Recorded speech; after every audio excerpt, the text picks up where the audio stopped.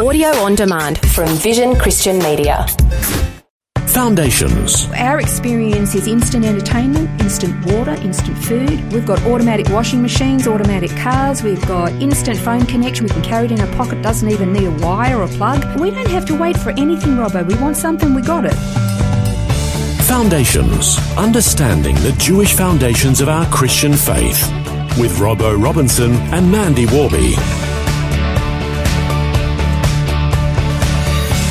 In our last program, we started looking at a new definition of the word weird, and we covered the first two letters of that. It was W-E-I-R-D. So we've covered Western and educated, and we're going to continue to unpack what weird looks like from this Western mindset, and I guess understanding the difference between a Hebrew or a biblical mindset as opposed to a Greek or philosophical mindset. And so Western and educated were the two words that we looked at last time. We're going to continue to unpack this new definition of weird today. Yeah, it's funny, if you read through the book of Acts, and Paul had a lot to do trying to share the gospel with various different communities in Asia Minor and around Greece and all the rest of it. And his biggest issue with them was he even tried quoting some of the philosophers of the day to try to appeal to them, but it was too hard for them to understand because they had this ethereal, analytical, philosophical, spiritual, blah, blah, blah going on, that to try to imagine that God could be physical and dwell among us and pay for our penalty for sin was like too much for them. And that's, again, that is the difference between the way a Jewish person who believes in Judaism will understand the scripture, that it's physical, it's practical, it's logical.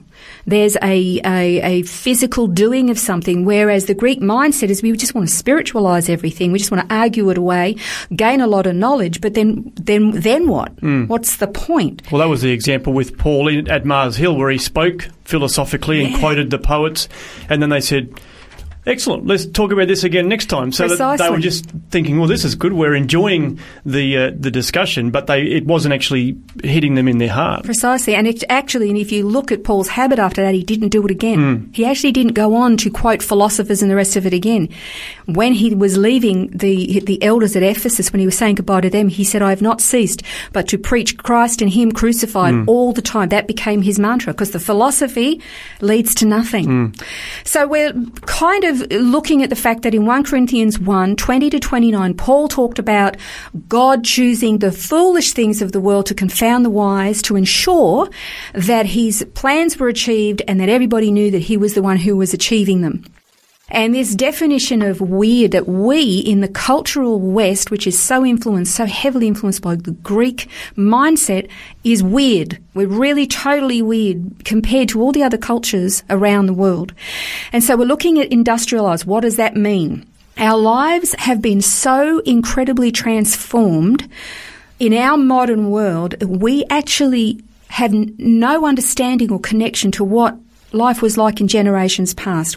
We don't sustain ourselves by working alongside our family members to planting for the seasons and raising our own animals. I know that we have farmers and fishermen. I know that. But they select those particular career paths. The rest of us, it's not like that. Whereas this was normal day-to-day living for most people. They looked to supply their own sustenance and trusting God for the rain, for the crops, for the harvests, for the seasons, believing that God was going to bring forth food from the earth.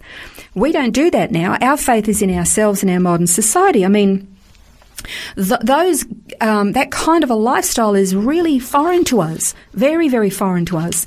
Our experience is instant entertainment, instant water, instant food. We've got automatic washing machines, automatic cars. We've got instant phone connection. We can carry it in our pocket. Doesn't even need a wire or a plug. Never-ending internet. We don't have to wait for anything, Robbo. We want something, we got it. And we can jolly well jump in a plane and fly around the world in 24 hours, send a rocket to the moon, and a guy can walk on the surface of it if he wants to. That's how advanced we are technologically. We can plot and scheme and plan. Governments promise the world, they deliver nothing, and we've put all of our hope and our trust into ourselves, into our engineering, into our intelligence, into the machinery that we can build, into our trade agreements, into the money that we can make. And all of those, in and of themselves, there's nothing wrong with those things per se. But we put all of our faith and trust in them, and then we say, see, don't need God. He doesn't even exist. But we are the fountain of wealth and knowledge and wisdom and all things wonderful, and we are the orchestrators of our own destiny. And that's kind of reminiscent of something that happened in Genesis chapter 11 and verses 1 to 9. I'm not going to read the whole lot, just a little bit. And it was what happened at the Tower of Babel. Yeah. And they said, come, let's build for ourselves a city and a tower whose top will reach into heaven, and let's make for ourselves a name.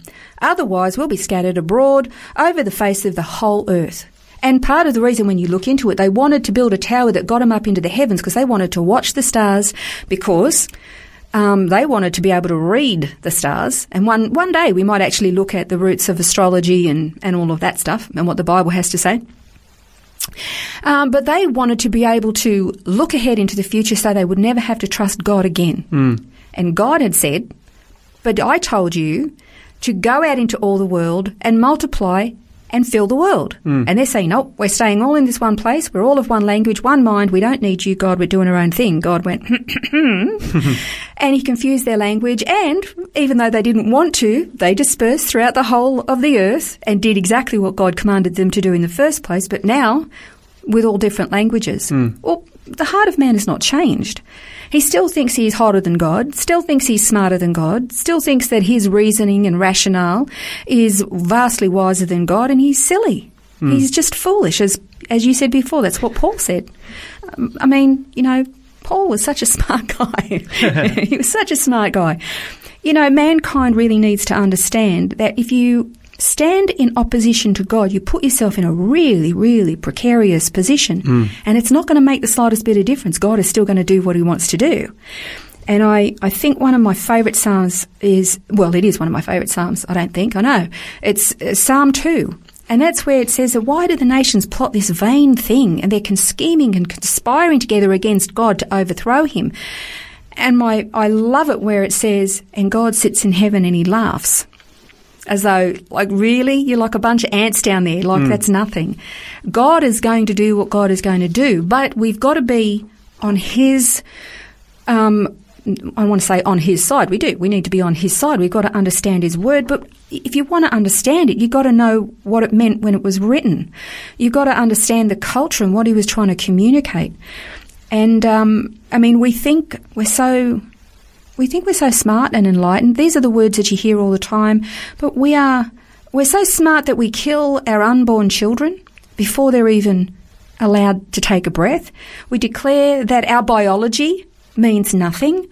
And we actively dismantle our families and create chaos in every sphere of our society and declare that God is dead. And thousands to this thunderous enlightenment that we stand under this banner of.